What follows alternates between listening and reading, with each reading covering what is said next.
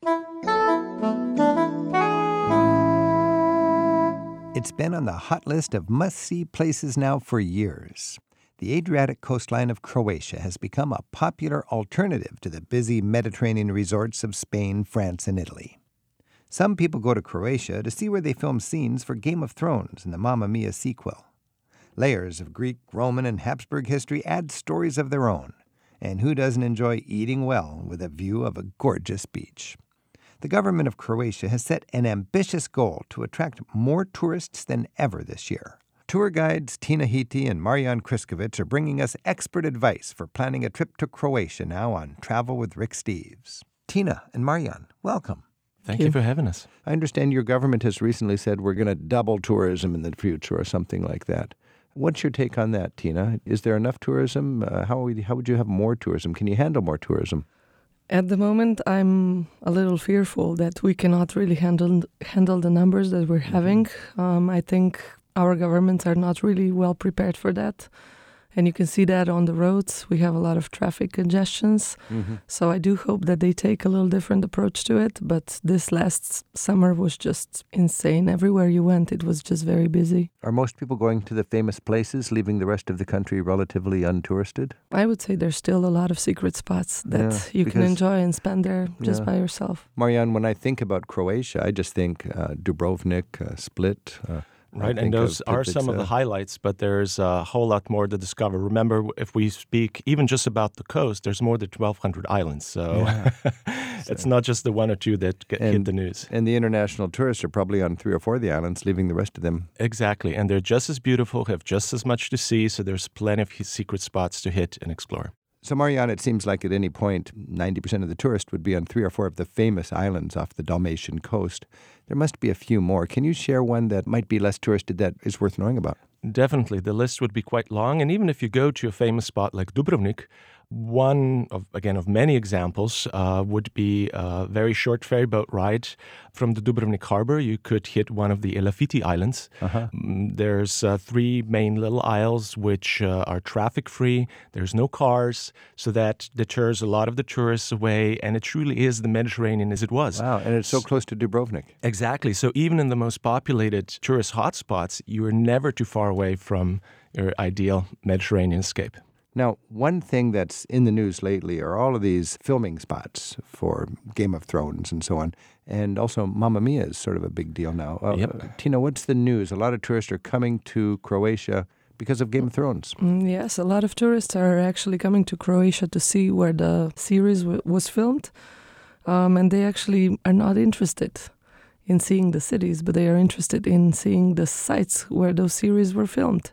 And you can walk with them through Dubrovnik, and they don't want to hear anything about the history of Dubrovnik or history of Diocletian's palace, but they want to see where Daenerys kept her dragons or where they had fights on the walls. Are you kidding me? Yeah, it's kind of sad a little bit. Another thing that I'm really worried about, because for me, one of those islands that were so off the beaten path and they were wonderful, even Tito back in the days of Yugoslavia decided to have his residence over there, was the island of Vis. But this last summer, they have filmed the sequel of Mamma Mia. And I'm worried that this year this might be the hot spot. What's it like living and working in former Yugoslavia now? Certainly there's peace compared to the horrible war that your parents lived through. Marijan, what's your take on the government? Well, Croatia, I'm afraid, is pretty much in tune with the global trends where nobody's happy with their government, no matter who gets elected. And there's a lot of frustration with the ineffectiveness of government, corruption, and so forth. And it's leading to an increased polarization. Why do you think government is ineffectual? And why is your society so divided? I mean, if I would have the answer to that, I would run for office. But I mean, when you think about what's going on in Europe, Poland has a kind of a scary government, I think. And Hungary the same, but increased polarization, a lot of frustrated people looking for... Is it fear? Is it driven by all of these refugees? It's such a small part of it. Yeah. It's many different issues. Particularly in Croatia, it's the high unemployment, the possibilities for young people, the economy. There's a lot of skeletons in the closets from the war. There's still over there. Oh, that's true. You have a huge baggage because of the war. Unfortunately. Yeah. Well, from a tourism point of view, it feels like good times, I would say. And there's more infrastructure, and that's encouraging. And tourism will bring a boost to the economy, which is a great thing for former Yugoslavia. And this is, in fact, the first year where Croatia got back to the same numbers where it was before 89. Oh, is that right? Yep. So this is hopefully... Before 89, before the war. Yeah. The first numbers meaning the numbers of tourists. That's right. Holy cow. So that is quite a milestone. Yep, it is quite a milestone. It's the record year. Unfortunately, there's a lot of focus on the numbers, and that is another legacy of the old days from Yugoslav tourism, where numbers were everything without giving consideration of the impact on the environment, how much it actually contributes to the economy. It was just numbers that look good on paper. So I hope there's more and more of an emphasis that one should look away from that and actually work on the quality. You know, both of you seem just so smart and so open and so eloquent in your second language of English. Are you products of the public education system in former Yugoslavia, or did you have rich parents that could get you the best school? Well, during the times of Yugoslavia, there was really no other option. That was it, public education. And you grew up during that time. Yeah, and still nowadays, I think it's so rare, maybe private kindergarten, but it's public. It's so public, you just did your studies and you succeeded under the communist grade school. And then today you've carried on and you're functioning quite well as tour guides. This is Travel with Rick Steves. We're talking with Marijan Kroskovic and Tina Hiti about what's going on in former Yugoslavia, in Croatia. Our phone number is 877-333-7425. And Martina's calling in from Atlanta. Hi, Martina. Dobar dan. Hello, Dobar dan. Marijan and Tina. Dobar dan. That's the first word you need to know. Dobar dan. Good day. That's right. I had the privilege of visiting Croatia for the first time about 18 months ago, and I fell in love with the country. I've actually met and become friends with a woman who I call my sister from another mister, or in Croatian, it's my rodica, and she helped me find my family. My mother's family's from Dalmatia. But some of my favorite places that I visited 18 months ago, and I went back in last October, of course, Dubrovnik. But on the coastline, I also loved Zadar, which is purported to have the most beautiful sunset in the world. And they have that lovely, it's an the sea organ that the ocean plays. Yeah. It started off as an art installation, so the sound changes as the waves enter these little channels and produce different sounds. And it sounds like a melody, like humming of the sea. And so while you're watching the sunset, it's hard to describe. One just has to go there and experience it with all your senses. Yeah. Yeah. Martina, have you been to the capital city, Zagreb? I have, and I love it. One of my cousins lives there. She's a 25-year-old, and she's very much plugged into the cafe culture, so we spent a few nights there. She's a musician, and she gigged at a coffee house, and we hung out, and we had pancakes, which is not like American pancakes. Tina, can you explain a little bit about the coffee culture and that sort of scene in Zagreb? Oh, yes. Well, I think all of the former Yugoslavia, but I think Zagreb especially, we have this amazing coffee culture where literally everything is done behind a coffee table and with a little tiny cup of coffee. We always say that the business is done over there. We meet our friends there. We meet our boyfriends, girlfriends, future husbands, wives. We would just hang out in coffee bars a lot, and it's just where the culture really kicks in. Coffee bars. Yeah.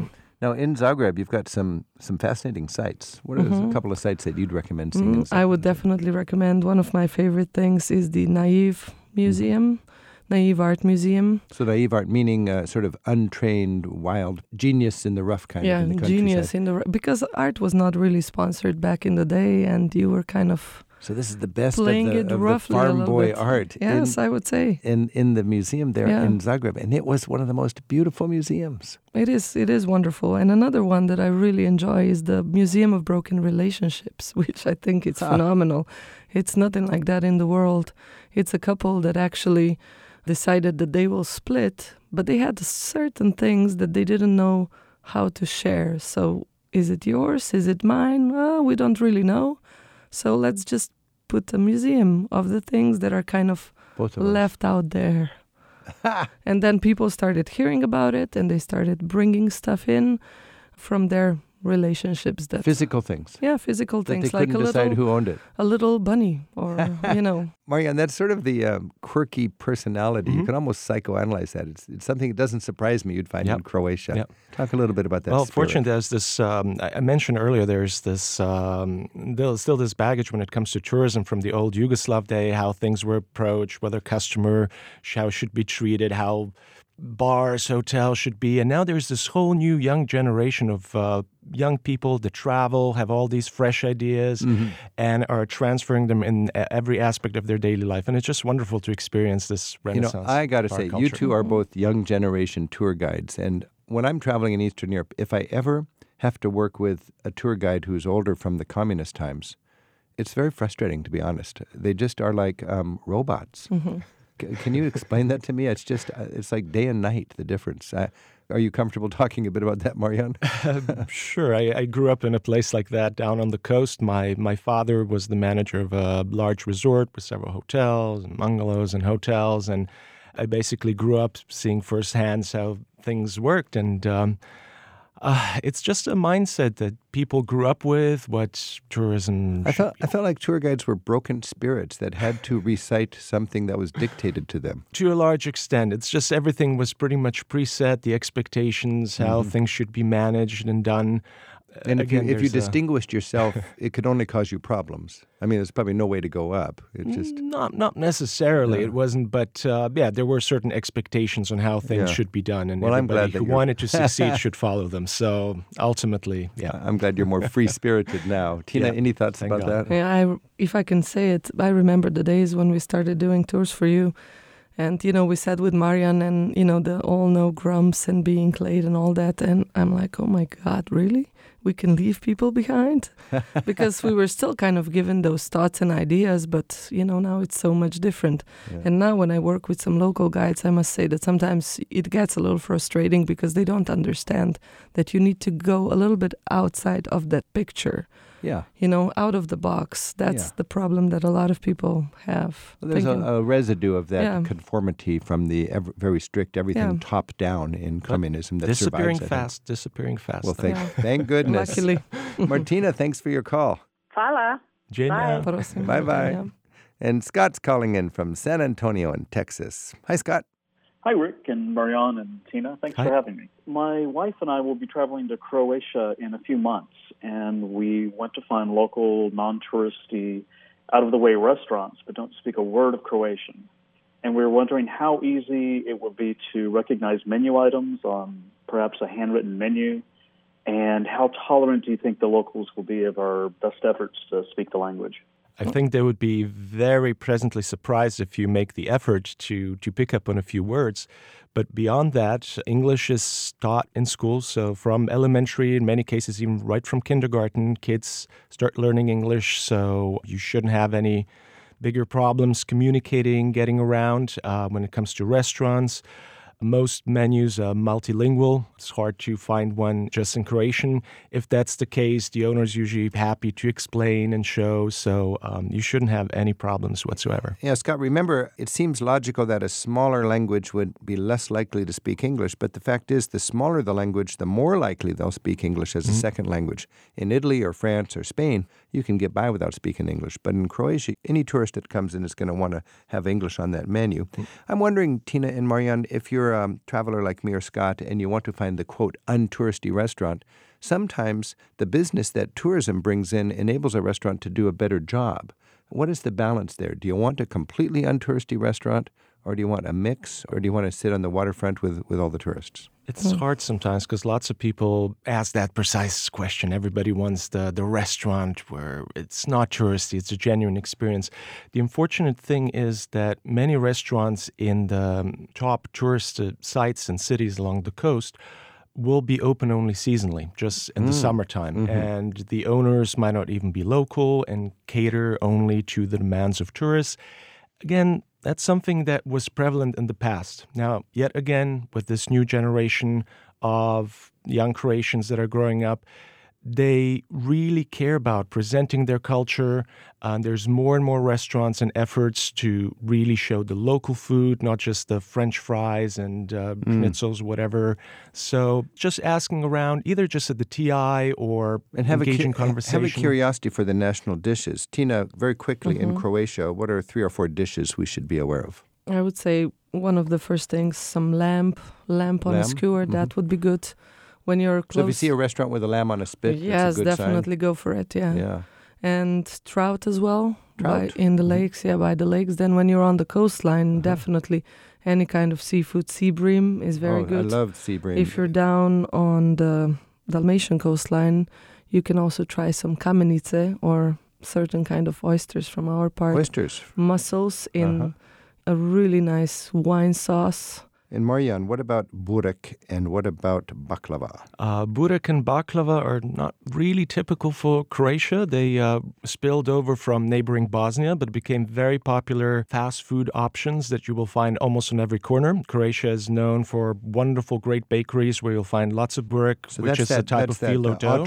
Ottoman and Muslim influence from Bosnia. Scott, I hope that's some good tips for you. That's reassuring. I can't wait to try it out. How do you say bon appetit in Croatian? Dobar tek. This is so much fun talking about Croatia with you guys. We've been talking with Tina Hiti and Marijan Kroskovic about traveling Croatia. Let's just talk a vivid experience. I'll never forget Rovinj, my favorite town on the coast, sitting literally in the rocks on pillows with chandeliers flickering in the wind, having a cocktail with people from all over former Yugoslavia. It was just beautiful. Share me one little moment, Tina, and then Marijan, that you would have as a guide with a traveler. For me, it's the hill towns of Istria because they are not very highly populated with tourists, I would say. Istria, Istria, Istria, really close to Venice, just a little bit east of Venice. Okay, the hill towns of Istria. Motovun is one. Motovun, Grožnjan, then also Brtonigla, also Buje. Then I was walking around Motovun and heard one of these a cappella singing groups playing. I couldn't believe the world I was in there, and it was real. It wasn't for the tourists. And you go to Grožnjan, which is an artist colony, and you can see artists really there in situ working on their projects, and it's just amazing. It's wonderful. Where's that? What town is that? Grožnjan. Marijan, how about you? What's the experience? For me, it would probably be one that people wouldn't necessarily think of because my favorite time down on the coast where I grew up is the wintertime. Okay. When there's very few people, but the temperatures for most of the time stay pretty mild. And one thing that I enjoy every year is the olive picking season. I'm thinking of olive picking time with my family and my father's olive orchard. The temperatures are just perfect, the beautiful blue skies, the colors are just so much crisper. It's not too hot, it's not misty, it's everything smells nicer, all the herbs, the Mediterranean vegetation.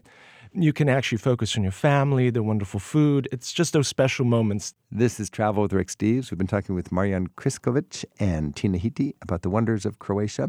Let's close with just pretending our audience can speak Croatian. And you're going to give them a big welcome to your country. Dobrodošli u Hrvatskoj. Dobrodošli. And what does that mean? Welcome. Well, thank you both very much. Hvala. Thank you. Each year, Rick Steves tour guides take thousands of free-spirited travelers on escorted tours through Europe, one small group at a time. This year, you can choose from more than 40 different vacations in Europe's best destinations, from Ireland to Greece and practically everywhere in between. Begin your next trip at ricksteves.com.